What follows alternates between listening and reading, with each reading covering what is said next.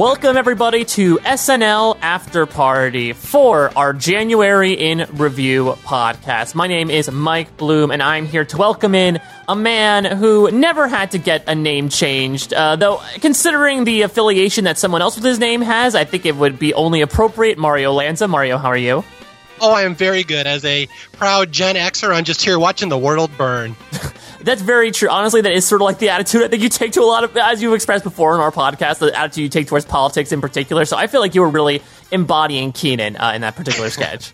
Yeah, that line spoke to me, and it's funny because I'd never thought of it that way. But that very much does, sum up my view of the internet and social media and just pretty much everything in the news in general. I just kind of sit back and mock stuff.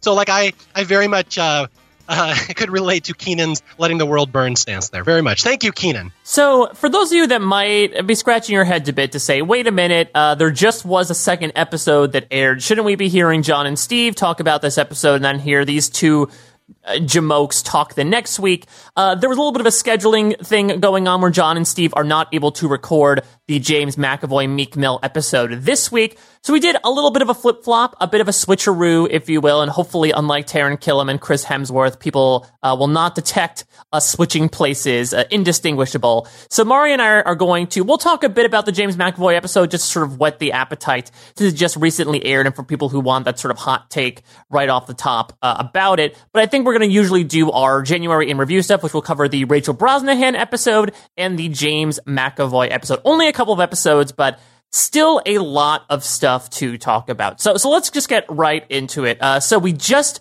witnessed, at the time we're recording this, the James McAvoy episode last night to finish off the month of January. Mario, what did you think? We're going to lose a lot of listeners. You know that, Mike, on this one, right? I mean, look, comedy is subjective. People have opinions because, spoiler alert, I don't think Mario or I have high opinions about this one.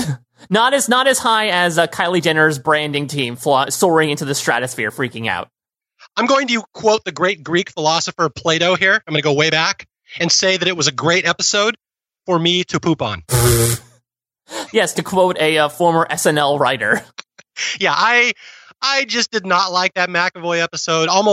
The whole episode, I just kind of found myself being not enthused by it, not inspired by it. It just felt like they were kind of phoning it in. And then I got online and I was shocked to see how popular it was. And I know you had said the same thing, that you've noticed there's some split opinions on the McAvoy episode, but a lot of positive stuff out there. And I don't get it. I just didn't feel that episode at all. And I will sum up the feelings of my wife. My wife, Diana, was watching it with me, and she's kind of sitting there reading a book through the episode, and she'll look up if something gets her attention. And she, at the end of the episode, she's like, I didn't look up once. Like, there's not one thing that drew my attention to that episode. And that's kind of how I felt as well. And it's one of those, like, I didn't think it was an outright bad episode. It's just not one that really ever called to me. There's nothing in there that really called to me as being something I really felt like I wanted to be watching. That's kind of my opinion of it. So, on the bright side, I thought James McAvoy, in terms of like tool sets and adeptness, might be one of the best hosts we've had in quite some time. I mean, can we talk about the million accents that this Scottish man adopted? And the fact of the matter is, he was also in a lot of sketches. And you can tell, especially for a first-time host, that is like a telltale of the fact that production, the writers really trusted him. And I thought he was so game for everything, even to don his costume from the Chronicles of Narnia that he wore about 15 years ago plus for this one sketch. But the issue for me was there were a few sketches, especially in the first half, that were really fun ideas, but were either muddled or didn't necessarily take off from their initial beat. And then it got followed up by a second half of what was essentially a rerun. And I definitely want to address that at first, because I think starting off the year, it's been really interesting that we have seen a lot of sketches sort of get redone and repurposed, even ones that are coming from only a few episodes ago. But the second half of this episode in particular felt like we were repeating a lot of things, and some of them might have been for the slightly better, and some of them might have been for the much worse. So looking at my list of 11, I put poor James McAvoy is making up the bottom tier, second from the bottom, only ahead of the Steve Carell episode, which was pretty maligned across the internet. On the other hand, on the bright side of things, I thought the Rachel Brosnahan episode was pretty good. And honestly, in SNL season 44, pretty good is like a top 3, top 4 slot. And that's pretty much where she fell here with me. I put her at number 4 behind Liev Schreiber, Matt Damon, and Seth Meyers. I thought I actually liked the episode after it. It had a good first half, but the sketches in the first half of this one really resounded with me for some reason. I'm sure we'll get into it. And the second half was, things fell apart a bit more, but I just felt like it was a strong outing. I thought Rachel Brosnahan, I'm a big fan of The Marvelous Mrs. Maisel, and I thought she was also a very game host and really just slipped in with the rest of the cast, did not stick out like a sore thumb, and felt like she was being used well. So, we have one episode that I really enjoyed, and one episode that I enjoyed pretty well, and then one episode that I did not enjoy very well. So there's a lot to talk about no matter what. What did you have to think about our first January episode? That was impressive. An impressive one long run-on sentence. So congratulations, Mike. I'm a trendsetter. Yeah. Okay. Going back to McAvoy, I agree with you. I thought he was tremendously talented. I don't know him all that well, but he came out there and, like you said, he was in I think every sketch just about, and in every one he had a very distinct, very well done accent. And so that's my one big takeaway from that. Like, this guy's really talented. Like, this guy should be doing really good drama stuff in the future. He's incredible with what he can pull off audibly with his voice. Most people can't do that stuff. That being said, I don't know if he was necessarily a great SNL host, because I don't think he was that funny. So it's one of these things, like, I don't know if he was really a great fit for SNL. And so I think you and I would disagree if he was a great host or not. I think he did a fantastic job, was what he was asked to do, but I don't know if he really added anything to many of the sketches. Maybe the air traffic controller. Like, I can't picture anybody else doing that sketch but him. But a lot of the other ones, like, I thought it's impressive what he's doing, but that doesn't make the sketch any better. I don't know if that's the right way to say it. I think that I thought, if you look at a sketch like Mr. H, for example, like, it was very well acted, but it wasn't necessarily funny. I think he performed very well, but whether from a writing perspective or just a production perspective, the sketches themselves were not hysterical. I think by far his strongest sketch was the Charmin sketch, because that was basically the only time he was able to be the crazy man in the crazy man straight man relationship that basically makes up every comedy scene. And it makes sense that was the strongest, was because he sort of brought his acting weight into a role that really had some meaty lines there. But everywhere else, outside of him going crazy as the German bread maker in Leslie's Rap, there was not a lot of meat on the bone when it came to stuff he had to work with. Yeah, and again, that's not his fault. I mean, a person on SNL is only as good as their writers, and if they don't give him anything that's really worth doing, what's he going to do? So I even though I didn't like the McAvoy episode, I would not hold that against him. I think he did a great job for what he was being asked to do. So I have no complaints with McAvoy. I thought he was really talented. And you said the Mr. H sketch. It might sound like we're griping saying it's not funny, but like, a lot of the best SNL things aren't funny. Sometimes they're poignant. Sometimes they're just interesting. Just one off the top of my head is that Sad Mouse with Bruno Mars. Like, I don't think that was necessarily an especially funny sketch, but everyone seemed to love it, and it was so well done. So yeah, the Mr. H was probably my favorite thing in the episode. I thought it was a good idea, but like you said, it just didn't really pop as well. Like, where you think SNL sometimes goes with these things, where it's something that's super memorable. Like, it was kind of cute and it was a neat idea, but it was like 80% of where I think it could have gone. I think you'd probably, that's what basically you were saying as well. Yeah, and I would say, I don't want to take John and Steve's mantle here, but I would say if I would assign an MVP, speaking of Mr. H, for all that we might be sort of griping with this episode, this was Chris Redd's episode, in my opinion. Between the Mr. H thing, between the Soulja Boy appearance on Weekend Update, which you can say whether or not it was an accurate characterization, but I thought it made for a really fun runner, and he had a lot of great energy to it. And you can say whether or not his Goonie Boys dog rap was actually good, but he made an appearance there. So, I mean, again, this is one of those episodes where, like we talked about with Heidi in the beginning of the season, like, a featured player is really making their mark, and this happened to be a good week for Chris Redd. Yeah, I'm not the biggest Chris Redd fan, but I don't dislike him either. But yeah, I thought it was a very strong episode for him. And it's kind of a backhanded praise here. Like, some of the stuff that really worked in this episode, I think it's about as good as this cast and writing team and production team can pull off right now. And unfortunately, that's not a very good thing to say. Like, it was a success. It worked out like they were trying to do. People got a spotlight, but it's really not. It's not A+ SNL material. So that's kind of my beef with this whole season as a whole. Like, yeah, it was pretty good for what they were trying to do, but it's kind of like sad to me that's the best they're going to do. Like, I think that's about the peak of what this era of SNL can do right now without some changes. So I don't know. I don't have a whole lot to say about this Ab McAvoy episode. Like you said, the Brosnahan to me was way more interesting an episode. There was a lot going on in that one. And then last night it was really just McAvoy doing all these accents in a bunch of uninspired sketches. And I will also further say one thing, like you like the Charmin sketch.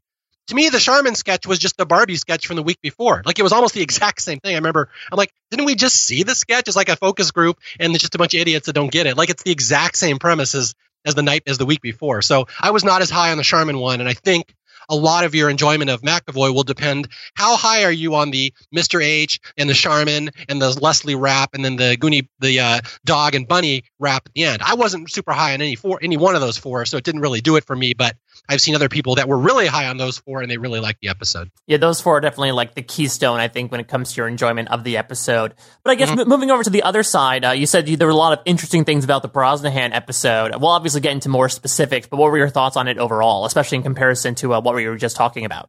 Yeah, I liked the Brosnahan episode, and I don't rank the episodes like you do. I know you try to include them all. I started to do that at the start of the season, and then I just realized it's going to break down to ones that I liked and ones that I didn't like. And so there's 4 out of the 11 that I thought were good episodes this year, and I would put the Brosnahan one in there. And I originally thought it might be like my third, and the 4 that I like are the Liev Schreiber, the Matt Damon, the Seth Meyers, and then the Brosnahan. Those are the 4 that I think were strong episodes. The Mount Rushmore of season 44. Yes, I know. It's a very weak Mount Rushmore. It's like if Taft was on the U.S. Mount Rushmore. But yeah, so the Brosnahan one I thought might have been my third, but I watched it again, and I'm like, okay, it's pretty good, but it's not as good as the Seth Meyers one. The Meyers one I think is very underrated, and people kind of forget about that one. So the Meyers one I'd still put in my top 3, but I put that as my 4th, and I just thought it was fun, and especially I want to talk about Millennial Millions, which was such a biting, sharp satire that it's like, wow, I'm not really used to seeing some of those things on SNL these days. That was a special sketch. That's what I would say. That's one people are going to remember. Before we get to that, I do want to touch upon a trend that I saw between these two episodes, because I do think that, again, our sense of quality might have wavered a bit between the two. But as I mentioned before, I think it's very interesting that SNL decided to come back to 2019, and they start off by repeating a good amount of sketches, which, look, I am not going to, negate them too much for this, because they're doing this really arduous job of making a comedy show every week, especially if you know the schedule that SNL puts out there. It's a tough task. So I can understand why they want to trot out material. In the Brosnahan's episode, we obviously saw the Barbie Instagram sketch to finish things off, which was pretty much taken from the Donald Glover episode, including, basically all the same actors minus the guest host. Some could argue that the name change earthquake sketch that started off the episode is a copy of all the other Mikey Day, Streeter Stidel sketches about, the man on the street things, where the production essentially gets the lower third wrong and it makes a whole kerfuffle happen on social media. I personally feel like maybe while the skeleton is there, the body's completely different, just because it focused on something completely different. But I think that the James McAvoy episode, you had the Nolan's Vacation, which is similar to the Cuba sketch from the Seth Meyers episode. You had the Goonie Tunes stuff. We talked about that before with the I Love My Dog. We've seen them do countless things in the previous few episodes this season. But I think the biggest thing against this episode was the Brothers Part 2 sketch. And I know that was your favorite sketch from the Liev Schreiber episode, but we'll get into it. They just completely did this a disservice. So I just want to throw this question to you. Do you think there's a reason why these two episodes, particularly the McAvoy episode, utilized reusing sketches so much, especially to start off a new year after, almost a month off? I don't think there was any grand thought process behind it, but there is one thing that I remember reading, and it was the Live from New York book. Have you read that, the oral history of SNL? Yeah. I haven't. I read it, I think, back in 2013, 2014, and I think they updated it after that. They put an appendix to it, but yeah, I've read that delightful tome a couple of times. One thing that I always remember taking from that book, and this is a very important lesson, anybody who knows the history of SNL or wants to learn more about the history of SNL. And I'm sure I'm not the only person who would bring this up, but it's a good thing to just remember that audiences want recurring characters. And as much as Mike and I are going to bitch about it, that it's not really admirable or noble to just do the same or same stuff over and over. That's what the audience wants. And this is something that comes up in Live from New York over and over, that writers hate doing that. They hate doing the exact same thing and just plugging in the same jokes, but that's what the audience wants to have. So it's always kind of a balancing act between what the audience wants and what the writers want. And that sometimes SNL just gives into that. The audience wants the same stuff over and over. They can do their little catchphrases. They can keep their repeating things. And again, this is one of my least favorite eras of SNL, was like the later couple of years of the Tina Fey era, right into the Kristen Wiig era. And I could never stand that era, because all it was repeating recurring characters with catchphrases and just the exact same template of a sketch over and over. Like, watch a Gilly sketch sometime. There's no variance in those whatsoever. And they'd even laugh about it behind the scenes, how it was the same sketch, and the audience would eat it up and they just do it again. So that's what the audience wants. So I don't think there was any great grand process behind this episode, other than maybe they just didn't have a whole lot of ideas. Like maybe they were kind of burnt out, or it's just something wasn't working and they couldn't write for McAvoy. And when that happens, you just give the audience what they want. Spoon feed them some sugar. They want the same stuff over and over. Let's just do stuff again. So that's my hunch of what happened. They just kind of give in to what the audience is asking for there. Interesting, because I don't know. I mean, I guess I don't know, did the Cuba sketch really go over that well the first time that they thought to bring? Maybe that was more of like a Californians thing where like the cast had a lot of fun doing it and playing these ridiculous characters, so they thought they'd bring McAvoy in. I mean, I don't want to keep fixating on the brothers, but I mean, I loved it so much, and it was just such a far fall from grace. And I think that's probably the biggest indicator of the point that you're making, where sometimes, I mean, the two a-holes is an example, where the two a-holes recurring bit was they put them literally in a bunch of different locations. Here, they used the exact same set, the exact same cast members, but except adding a couple onto it, and replacing Liev Schreiber with James McAvoy. They used the exact same characters, the exact same structure of the sketch, the exact same jokes. It was a marvel to behold, just in with the pure mimicry that was occurring between this and what we saw like 3 months ago. Yeah, Kristen Wiig might as well have been in that sketch. That's exactly what it was. It was the same thing. And what's funny is that original. I think that original might be the funniest sketch of the season.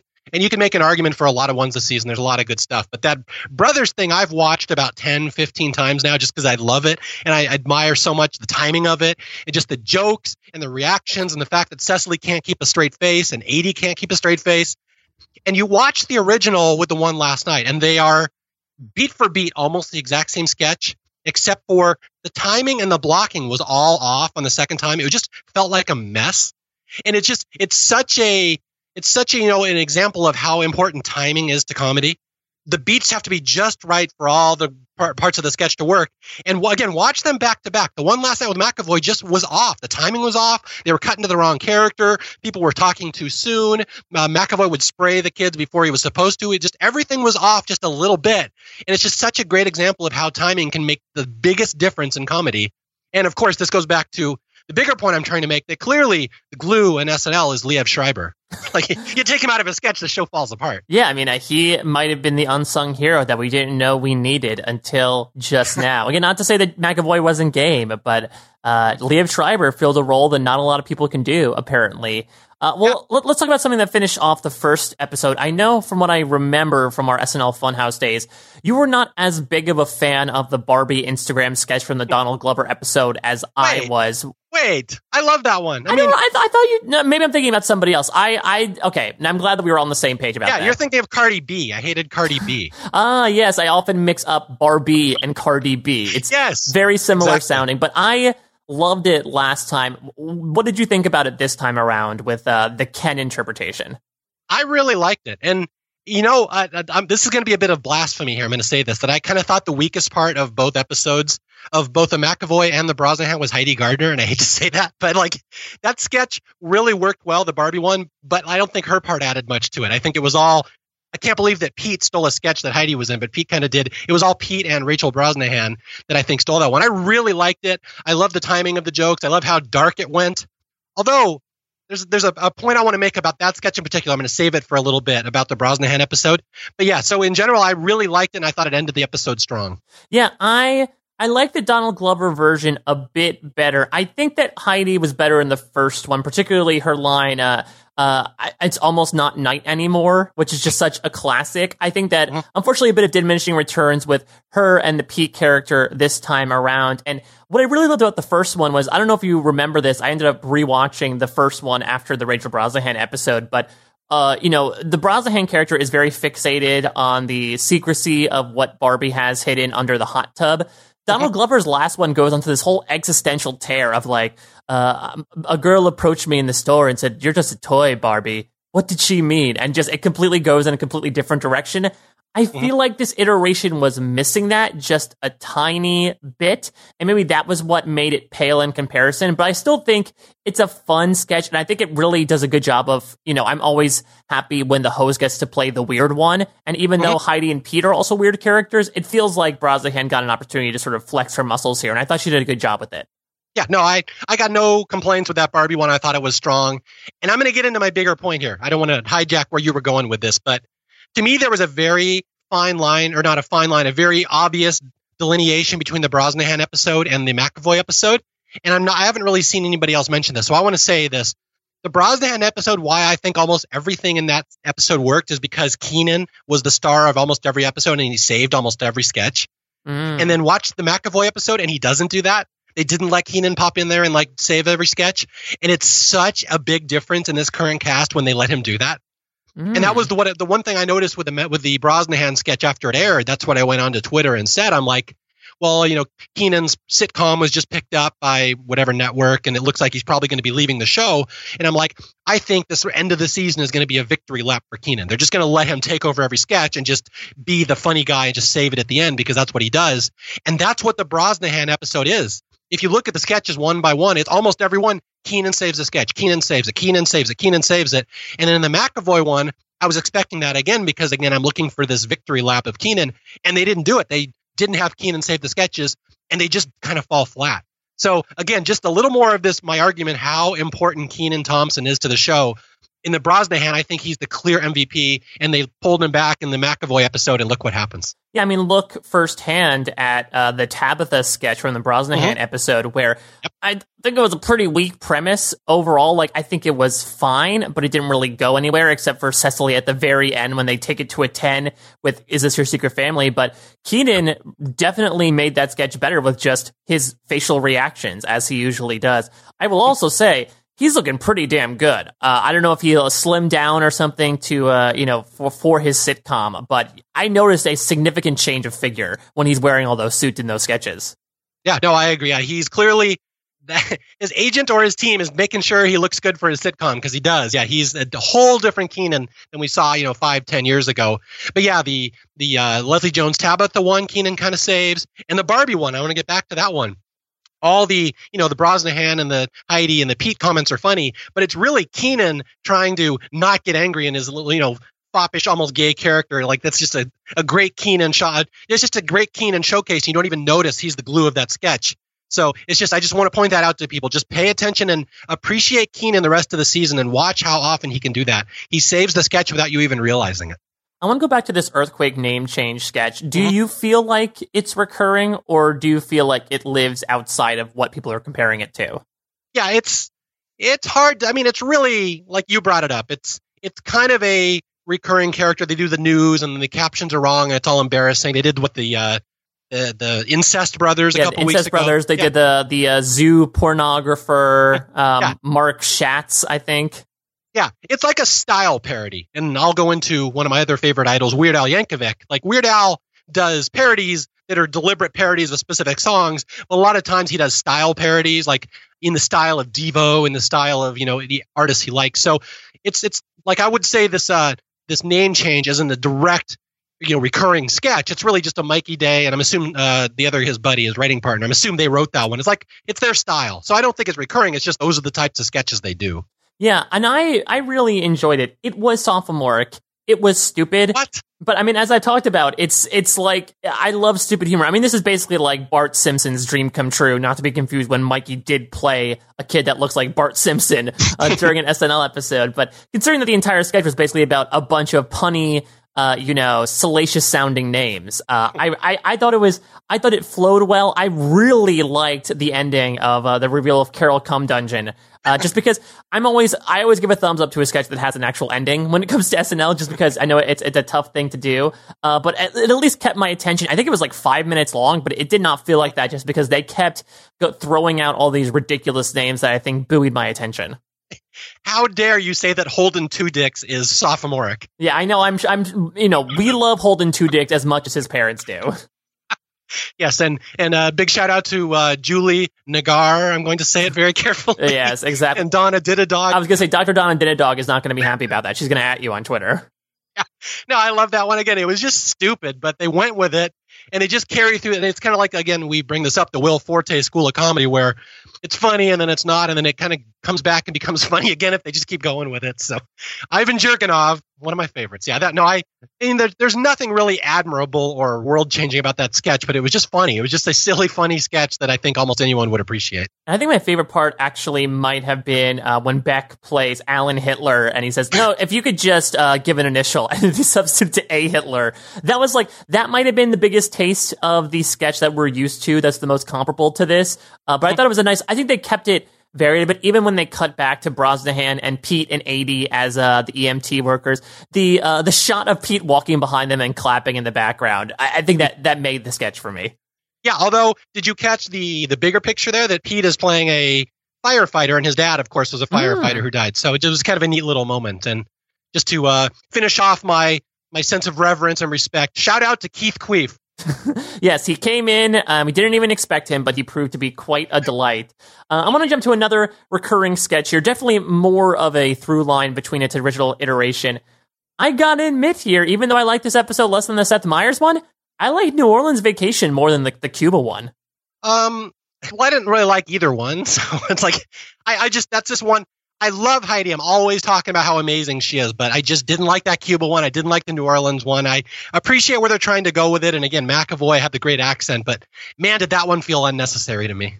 Yeah, I thought that, I don't know, maybe it was the energy behind it. I mean, this also gave McAvoy the giggles if you watch it. Especially, he squeaks out authentic New Orleans magic, baby, before he just breaks down into hysterics. I think it was just the way that Heidi was moving, or when Kenan was incredulous about one nipple sticking up and straight into the air with the magic woman that they followed. I don't know. I think this one at least told more of a story. I really can't remember if they talk about like a story from the Cuba one that's comparable to them mystifying this idea of essentially getting mugged in the streets of New Orleans. And I thought it at least added a wrinkle in that you actually had someone in Kenan who grew up in New Orleans there, where it was a bit lampshady to have keep cutting back to Kenan and him being, no, it's not like that. But I felt it at least was more solid than the first time around. And maybe that's the reason why they wanted to do it again. They wanted a second attempt at it. But yeah, I thought it was one of those rare recurring sketches where it actually improved the second time around.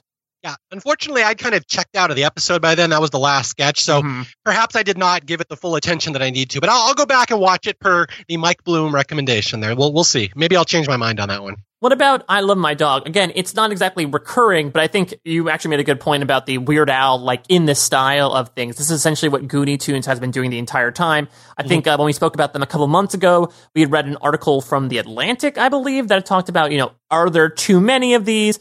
It seems like they took a break and they came back here. And I'll use an adage from our old friend Rob Cesarino. I Love My Dog, more fun than funny, in my opinion. even as a dog lover, I thought that this had a fun idea to it, but there wasn't exactly anything that had me, actually laughing, which is what we said before, is I think that there are some fun production elements and energy behind these things, but for me at least, the jokes haven't been landing as of late.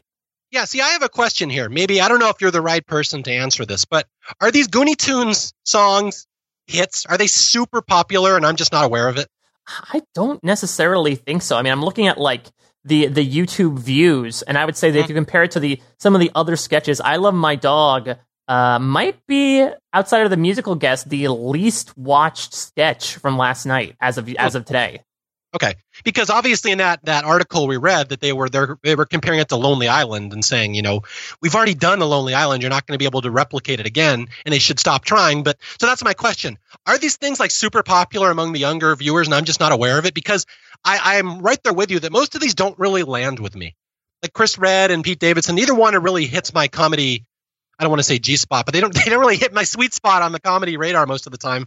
And this is one in particular, like, yeah, it was kind of cute and I liked it. And I liked the bunny, twist at the end. But again, when you grow up watching SNL and going through like Lonely Island, which every one of those was like the biggest thing on YouTube for a week, like they seem very underwhelming to me, all these Goonie Tunes songs. Yeah, shout out to Egon Wadham, getting her reel filled out with her little bunny interlude. Actually, she appeared in Mr. H as well, so she actually got some screen time here. But yeah, I mean, from what I can survey, I think people are fine with it. From what I recall us talking, I believe the stuff that they did early on in this season was actually parodies of actual rap songs. I can't tell if I Love My Dog was a direct parody of something. Mm-hmm. Maybe they thought they had more creative liberty from that perspective. But yeah, from what I recall, I mean, especially Lonely Island, especially in the beginning, was super popular. And maybe there were some diminishing returns concerning the number of digital shorts that they did.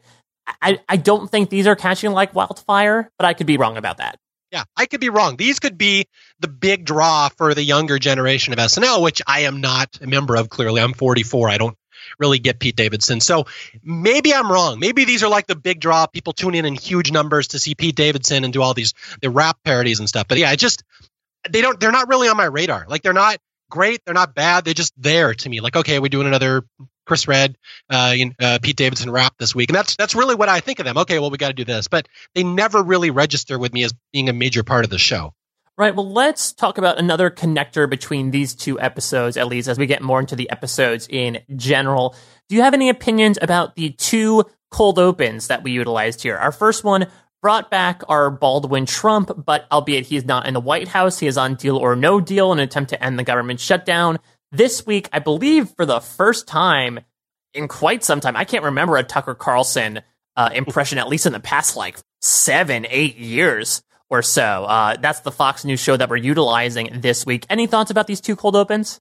I mean, not really. It's the same stuff we always say, that, they took Trump and it's the same stuff, but at least they put him in a new setting. And I'll always give him credit for that. At least they put him in the Deal or No Deal. Although I don't know why Steve Harvey had to be there, but okay.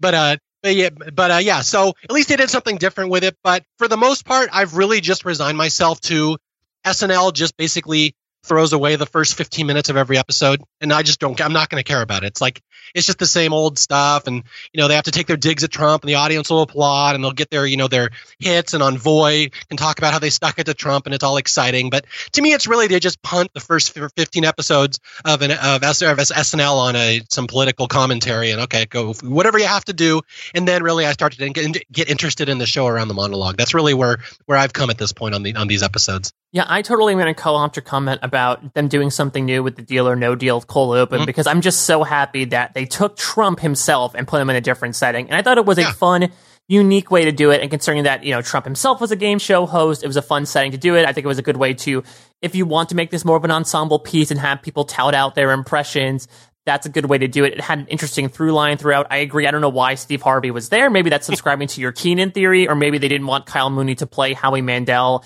like he did in the America's Got Talent parody a few weeks ago. But I thought it was a good cold open. It at least, provided some new material as a good way to welcome things back. The Tucker Carlson one it's one of our typical SNL fares, right? It's a new show where we go between several different segments. I've always enjoyed Cecily Strong as Janine Pirro just because it's a well-done character.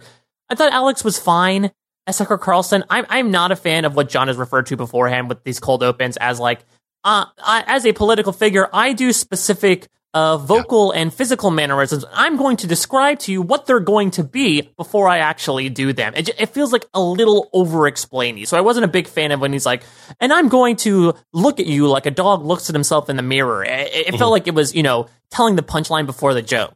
As odd as that was. So I like the first one more than the second one. Do you have any thoughts about, it can't be an SNL cold open if we don't have at least once in a while have a celebrity appear as a real life political figure. Any thoughts about a Steve Martin drop in as Roger Stone? I mean, I love Steve Martin and I love what he has done for SNL history over the years, but I will be very blunt here. When is the last time he's done anything that was really especially funny on SNL? Yeah. Like, was that a big draw, really? Like, I hear them, I see like on the news, on Google, I was just looking at like Steve Martin kills it on SNL cold opening. I'm like, did he really kill it? Like, is that really how I'd phrase that? To me, it was like, okay, well, we got stunt casting, and I guess Lauren has Steve in town. We can throw him out there. But like, was there anything about his appearance you even remember? No, I mean, I think he was sort of Steve Martin behaving. Like, I don't think he was necessarily embodying that big of a character. I think that Steve Martin is a naturally funny person, so I think he brought some charm to it, but I think it was good. It didn't necessarily I mean, I think it's still a high water mark to beat Melissa McCarthy as Sean Spicer. I still think that is the bar to clear when it comes to these random celebrities appearing as political figures, so it obviously won't measure up to that, but I mean, look, it's better than De Niro as Mueller, so I think we can only go up from there. Small Pyrrhic victories in life. That's all we need. Exactly. One more recurring thing that I forgot to talk about, we get our requisite Bachelor sketch in the McAvoy episode in lieu of the new Bachelor season with Virgin Hunk. I can't remember if you're a fan of these, as I know you're not a watcher of the Bachelor franchise in general. Did you have any thoughts about this iteration of it? My thoughts on this, it's not one of those sketches that I don't like, but it's not one that I really love either. It's always just been, a chance for the female cast to kind of show off their stuff. They just will rotate and do little shtick and little bits. And this one, there was some funny stuff. Like, it's not a sketch I'm going to remember or be talking about a year from now. But like, there were some funny things in there, like Kate with deep throating the banana. That was the one that made me laugh. One of my favorite moments in the episode. And then there was the one with what else was there? Ego saying that she had short hair and she's black. Another one of her appearances. She had another one in the episode you forgot to mention. That was by far my favorite part, because I feel like, unlike the other Hunk appearances, which is sort of like insert weird but funny specific fact here, this is actually sort of like a twist of the knife at the actual franchise, where she says, well, hi, you probably don't know my name, but I'm black and I have short hair, so I'm just going to go. So basically, it's implying, if you watch those shows, you sort of know that there's unfortunately a type that goes early on those shows. And I feel like that was like the rare commentary about it, like the fourth or fifth time that they've done this. These are always enjoyable to me, just because, again, comedy is in the specifics, and I love how specific all these get, but it's been fine. It keeps being fine. I don't think, and luckily we're not revisiting it where it just ends up being huge diminishing returns. I think this is the first time we've done it in about a year. So I'm happy with the number of recurrences. Yeah, it's not something that I hated. It was fun. It was one of the funnier things in the episode. I will point out a little nitpick here, and this is kind of mean. I shouldn't say this, but I try to give stuff that people will pay attention to, but Melissa should not be doing sketches where it's all the female cast rotating in and out and doing little character shtick, because you see her next to Kate and Cecily and Aidy and Heidi, and Melissa her stuff will always pale next to theirs. It's just not as funny because she's not really a stage actress like they are. So that's why it always kind of jumps out at me. The other ones have these fully formed characters with little ticks and stuff, and then Melissa's, it's like, well, she's there too. It's I always kind of feel bad when they do that to her. Well, let's get into the Brosnahan episode. And I guess we can just sort of like dart around here and talk about things that we liked or didn't necessarily not like. I want to start with the Millennial Millions, because I tweeted this out. I don't know if this is a hot take. This might be the best game show parody sketch they've done since Black Jeopardy! Don't At Me. Yeah, no, I don't disagree with that at all. That was surprisingly biting towards both millennials and boomers. And just like I think what I tweeted as well, the SNL writers were just dicks on that one, and they don't do that. Like, that was just kind of mean-spirited towards everyone. And like, because I have a daughter who's complained about this, and I'm assuming you're a millennial as well, that's very common gripes that, the boomers have ruined the world and there's no jobs and there's no money and we're not going to get 401k and they ruin the environment. Like, that's everything that was in that sketch was very realistic to what I've heard people say. It was really funny to see it, pointed out in a sketch that there really is a lot of anger between these two generations. And what was funny is the sketch, pointed that out, like, oh, wow, they're going after the boomers. And then Keenan started taking digs at the millennials. And I'm like, wow, SNL's really like biting the hand that feeds it here, talking about, millennial snit, go off and find a safe space, go tweet about it. That'll solve everything. Like, wow. That, and as a Gen Xer, of course, I loved it because I have no dog in this race. You're the referee at WrestleMania. Yeah. Yeah. But oh man, did I love that. And just a Keenan showcase. I mean, I've watched that sketch like 5 or 6 times now just because I want to watch Keenan. And again, it's just him reacting to everything that happens that makes it funnier. But yeah, that was just a solid sketch. That could even make an argument for the best sketch of the season, in my opinion. Even though there was some little things I don't think 80s song needed to be there. But yeah, that was a really solid sketch that will play in any era. Like when they rerun this episode, 10, 15 years from now, that sketch will be the one people remember. Or they just replace millennials with Gen Z then and make the millennials. It's like the circle of life. I see your point on 80 song, but I almost feel like with Dad Christmas, it stuck out like a sore thumb, but it added comedy to it. Like they talked about this on the podcast. I love the fact that it did provide this exposition. It was a very blunt song, then they all had a bunch of babies and they all went to college and they took all the jobs and they did all the drugs and they won't ever die. Like it was super quick. And really, it was a weird way to start a game show with a song, but it ended up doing its job for like those of you that don't necessarily know the generational differences. Yeah. For all the digs that I think SNL has taken in the Trump era of not, firing shots at both sides of the aisle, they really did that here. It's super interesting. Kind of a mixed message, but I love that, that it's not necessarily taken from this. I mean, it's definitely an anti-boomer perspective, but definitely taking some shots at millennials as well through Keenan's character, which I think varied things up. It was really an equal opportunity offender, even for Gen X's, basically talking about how complacent they are to these two generations going back and forth. I thought Pete was obviously the best representation of this, being the youngest person. I thought Rachel did a good job. I like the intros to these characters about how just desperate situations they're in. Rachel is working at Google and is desperate for healthcare, and Pete has a master's at NYU and now is an intern at a Burger King restaurant. But it also took shots at these characters too, where they couldn't help but listen to these boomers talk for 30 seconds without interrupting them. I feel like, it does make fun of the boomers with just sort of how much they have their heads in the sand about the state of the world. The fact that they can't interrupt either is a fun shot. They're all flawed characters, but that makes it so enthralling to watch as well. And it was short. We did get this little weird tease at the end where the final round is with Rachel Brosnahan's dad, and we get a little tease of that. But I feel like it did not overstay its welcome like some other game show sketches. So I thought it was strong premise, strong performances, extremely strong writing. I was completely here for it. Yeah, and it's like every sketch on SNL, when I'm really invested in it, I always try to think, okay, what tweaks they could have made to make it better, or what worked and what would have made it worse if they hadn't done. I can think of almost nothing in that sketch that would have made it better, which is the highest compliment I can give to an SNL sketch. I can't think of a single tweak that would have made that a tighter sketch. It just really worked, and it wasn't soft. And those were, again, realistic, authentic complaints that people have towards boomers, that I hear that all the time. Most of my readers are millennials. So I've heard this all the time. There's a lot of anger towards this boomer generation. So it was just so interesting to actually see it played out in a sketch.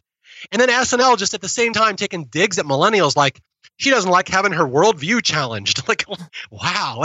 That is so not typical of what SNL does. So again, just highest praise possible to whoever was involved in that sketch. It was just so fantastic. My other big highlight from the Brosnahan episode has to be the double act of Pete Davidson and John Mulaney. First, with the personal scares in Pete Davidson's life last month, I'm happy to see him come back and also make jokes about it in true Pete Davidson fashion. But for those of you that don't know, Davidson and Mulaney have been on tour together lately, and from what I hear, they actually had been building out this bit together. I had a friend who went to one of their shows on tour here in New Jersey, and actually was witness to them sort of workshopping the bit on stage that night. So something that they have been working on together. I love John Mulaney with all my heart, so I love to see him come back onto SNL in any way. And I mean, this was just a delight to watch. It was so random and weird and particular, but that's the way that Mulaney works. And I feel like him and Pete work so well together here. What did you think about the mule? Yeah, I mean, I thought it was a great bit, and most of it was Mulaney, but Pete, held his own as well. Again, I'm just not the biggest fan of Pete's personal life being dragged onto the show each week. I don't know that's really the best use of the show or of his life. But yeah, I thought that worked really well, and clearly that was a big highlight. That was the moment I think almost everybody was talking about on the internet the next day, was the Mulaney and Pete Davidson thing. So yeah, that was a big highlight. It wasn't my favorite part of the show, but I can see why that was a lot of people's favorite part. That it had a good energy to it. It was a nice back and forth. And again, like we say, there aren't a lot of moments in this era where the characters play off one another. If we don't get that through the characters, at least we can get that through the commentaries. At least you have two people that, Davidson and Mulaney just, finishing each other's sentences and stuff, playing off each other. So it was a fun bit of energy in the middle of the show. And I think by far the funniest part, where it really went from a chuckle along thing to a, oh my God, this is hilarious thing, was the mention of the completely true 2 3-ways that exist in the Mule film. Because I feel like that's when it really elevated the zaniness. I felt like a lot of their comedy was really focused on like, this man is 90 years old and he drives around, and that was pretty funny. But I feel like when they actually talk about the three ways that occur, I think that really proves their point about how wackadoo the movie is, and it just finishes really strong with Mulaney being like, well, I got 52 more years and then I'll be able to have one. So 2 3-ways, is that like a 6-way? Isn't that like the reflexive property? Yeah, exactly. Well, I don't know if it's additive, if it's in separate instances. It could just be if you swap 2 people around. Is that the same 3-way or is it a different one? I'm not entirely sure. We'll have to check out the Mulaney in several years. Yeah, we'll have to get our math experts. I know we have a big math audience that listens to this podcast. Talk to me about something else you enjoyed or want to talk about with the Brosnahan episode. Okay, the Brosnahan episode, there's one at the end that I really liked, and it wasn't really laugh out loud, but I just liked the spirit behind it, and that was the Kool-Aid man needing to ask consent before he runs through a wall and says, oh yeah. It was like, it takes subtle digs at this Gillette episode and all these, companies taking these social stances on things that nobody really asked them to do. So I just like the surrealness of that the Kool-Aid man would take a stance on consent. I just like the thought process behind that. This is one of those where I think if you didn't watch the Gillette ad, you maybe lost a bit of the context there. So I will dock it maybe a little bit for not necessarily functioning on its own as like a property that's not dependent on you watching the original content. But I feel like to go from Gillette to Kool-Aid is so random, but it's so well done. I love, Alex bursting in with the red suit and the Kool-Aid mustache, and just the turnaround point for all these men in their relationships to realize that, oh, you need to ask consent before you burst in on a wall. Like, that turn ended up working really well, and ended up actually informing some of the choices made initially on. So I thought it was a strong pre-tape, maybe not necessarily a hugely funny pre-tape, but a well done one. So I agree with you. Yeah, and I mean, it wasn't the highlight of the Brosnahan episode, but I liked that and the thought process behind it better than anything in the McAvoy episode. So that's just a difference between the two. We didn't mention Leave Me Alone, where women can hold off, overly affectionate and pervy, overly flirtatious men, by holding an urn of their dead father. So I that got a lot of play. I saw a lot of people enjoyed that on the internet. That wasn't, I'm not really the target market for that, but I saw a lot of people like that one. So I'll give a shout out to Leave Me Alone. Yeah, I enjoyed that one because of the messaging and the fact that I thought it was really well done. I think that if you're talking about other sketches that Kenan does well, and I thought he was really good as like the beach perv. And especially that's this really well-framed shot of when they talk about Leave Me Alone also doubles as a water bottle, and you see Rachel Brosnahan drinking out of the urn. You just see Kenan in the background walk by and just give her this double take like, what the hell? And then they just sort of totally ignore it. When they brought up with Ego the lower back spikes, I kind of wanted to do like more products based on that. I know it's a commercial for Leave Me Alone, but I thought that was a really fun way to end it, and I hope we sort of built on more of these essentially like anti-flirtation devices to utilize. I'm sure there are plenty that they could think up.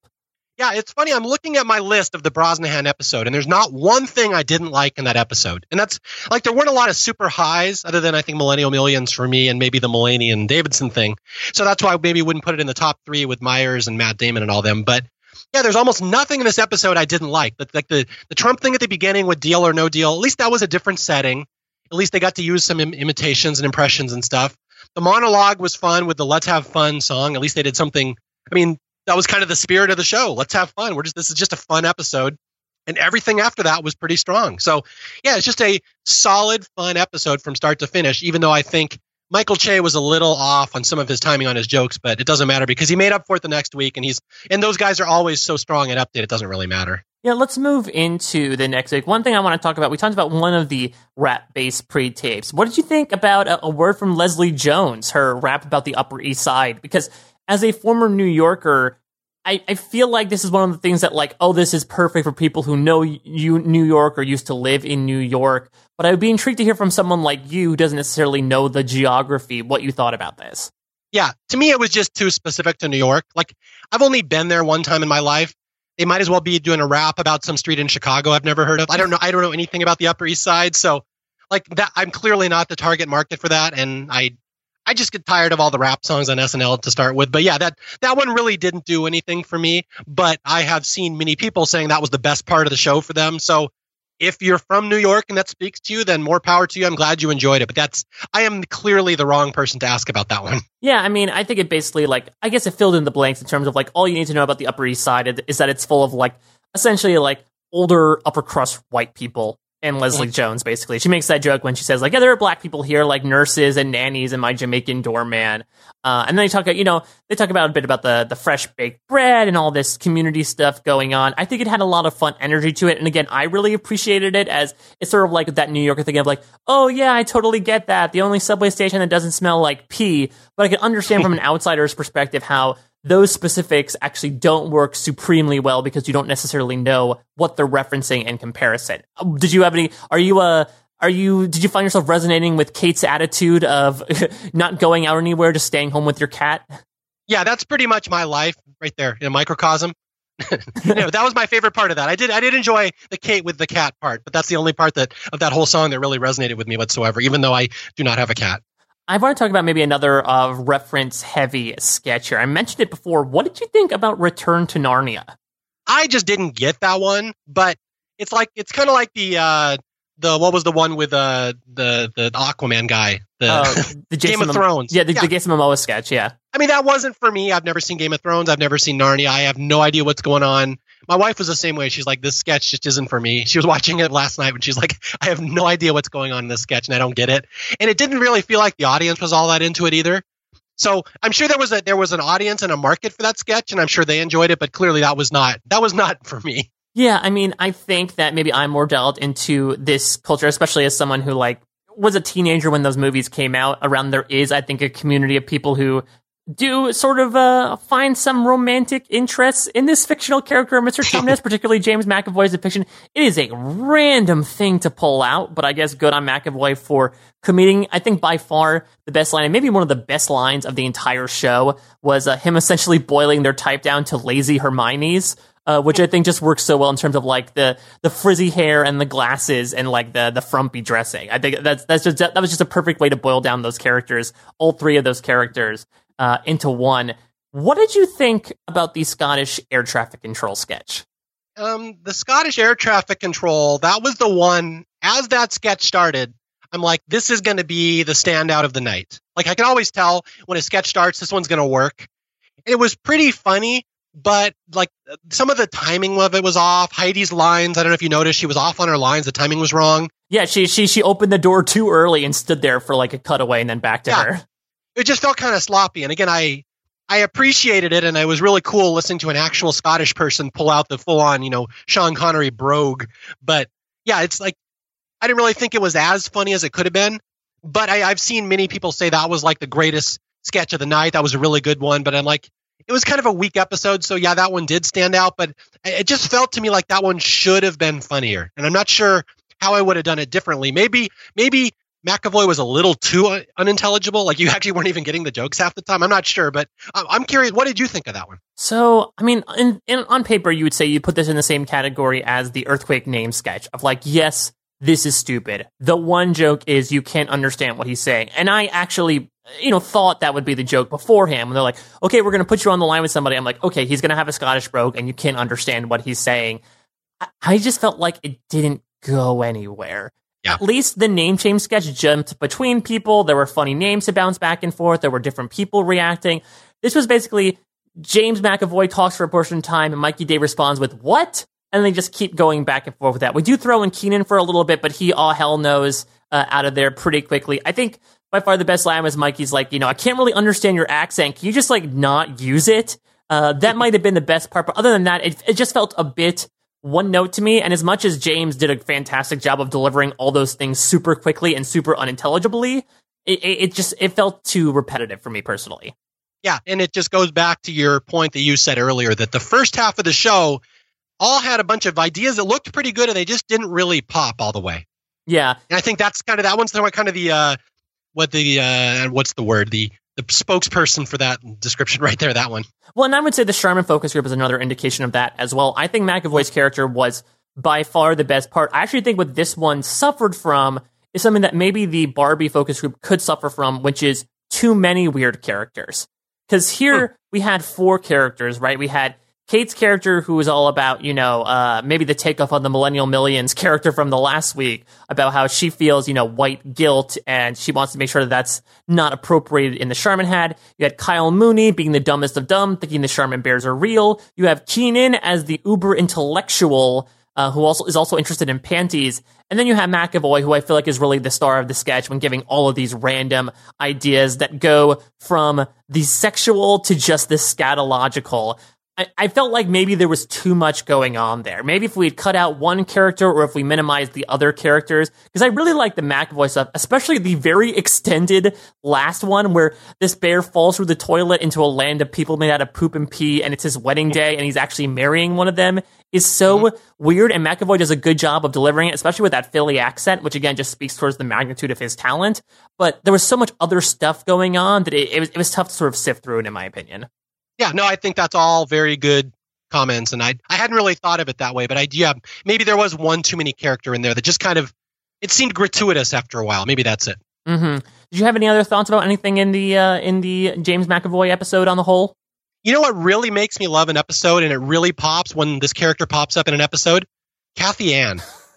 She had a good run briefly after Trump was elected, where she actually was like making some solid points, but now I think it sort of has gone back to what it was before. Yeah, it's like, and I've said this, and I feel bad saying this, but I try to give my honest opinions on here that I really think almost any sketch where Cecily's the lead and she's doing wacky stuff, it just drags the show to a halt. It just stops everything. It's like, oh God, here we go. It's Kristen Wiig again. But Kathy Ann is the one, when she pops up there, I'm like, this is not going to end well. So yeah, I hate to say that, but she is my least favorite character of my current least favorite cast member. When Kathy Ann comes on there, Mario's going to tune out. I can tell you right now. Yeah, I mean, I thought this was fine. I think the Soulja Boy appearance, not only was it fresher, but I think it had more energy to it. This was sort of like Kathy Ann talks through political events, and she had some stuff. She got up on the table to pretend like she was climbing over the wall. I do like the fact that her and Michael Che are apparently involved in this like sordid romance that they never actually clicked. But yeah, I'm fine without her for a little bit. Anything else you wanted to highlight or lowlight from this episode before we look ahead to February? Just that Colin Jost and Michael Che, I think, were on fire, this McAvoy one. And they really, again, I cannot keep saying enough about how much energy they add to the middle of the show, especially Michael Che. Again, some of the rants he had on this McAvoy episode were fantastic. So that's the thing. As much as whenever I say I like an episode or I don't like an episode, it's independent of Weekend Update, which I like always. Like it's not even a question. I will always like Weekend Update because of those two and how good they are. So I just want to give a shout out, as I always do, to those two, especially Michael Che, how good he is. All right, well, let's look ahead here. I'm not sure if you saw, but SNL is going to be off next week, but the week after they're coming back, and it is our first dual host musical guest episode of the season, Mario.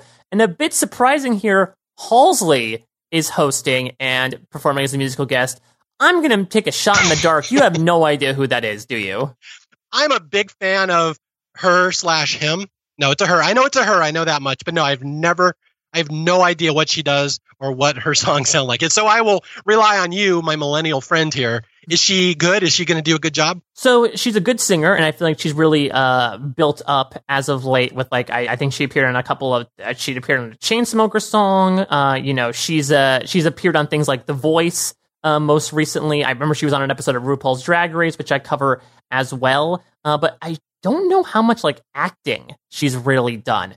So that should be interesting, because I feel like usually when they bring someone in, it's a host who either is so charismatic or has acting experience like Drake, where you feel like they could fit both roles. Halsey feels like it's going to be a complete risk, but I mean, maybe this is a season that needs to take more risks, so I'm here for it. It's a strange choice for our first dual slot, but I'm happy that we're at least getting one here. Did you call her Halsey when you first said her name? I said Halsey. It's surprising here, Halsey is hosting. Okay, I thought you said Halsey because I was going to issue a Gen X correction and say it's actually Halsey. So I was very excited. I think I caught you in something there. No, the boomers don't bring the boomers out to lecture me yet. I think okay. I'm sure I'm screwed. I screwed at least 4 things up over the course of this podcast that more than make up for it. But yeah, I guess we can look ahead as to what's to come in February. So again, to sort of brief you on the SNL after party schedule. So we'll switch things back over to John and Steve to cover the Halsey doubleheader. Mario and I will be back probably near the end of February. Mario, in the meantime, how can people follow you on social media to contact you about anything SNL related? Yeah, first, you can reach me on Twitter at Mario J. Lanza. And that's the main thing. I'm on Facebook as well. I don't know how many people actually use Facebook, but I'm on there more than Twitter. Twitter is a little too millennial for me. Yeah, at Mario J. Lanza, Facebook.com/Mario Lanza. And I'm very excited to say that my movie podcast, Staff Picks, I'm just about to start it up again, where I talk about underloved and underrated movies and why they should get more respect and love in the world. You can find those episodes on iTunes or at staffpicks.podbean.com. And I just want to say again, thank you to everyone for listening to our SNL thoughts and ramblings here. And if we offended you, I apologize. If you disagree with us in any way, please tweet about it. That will solve everything. Yes, and you can always follow me at a Mike Bloom type. You can check out all the random podcasting and writing that I'm doing. I'm covering right now Top Chef, RuPaul's Drag Race. I'm doing writing about Star Trek Discovery, Celebrity Big Brother. I usually publicize all the random stuff that I'm doing on my Twitter, so be sure to check that out. And yeah, thank you all so much for listening. Be sure to send us your thoughts as well. I'm intrigued to hear what John and Steve will think about the next batch of episodes as well. That'll do it for this month in review installment of SNL After Party. Thank you all so much for listening. Take care. Bye-bye.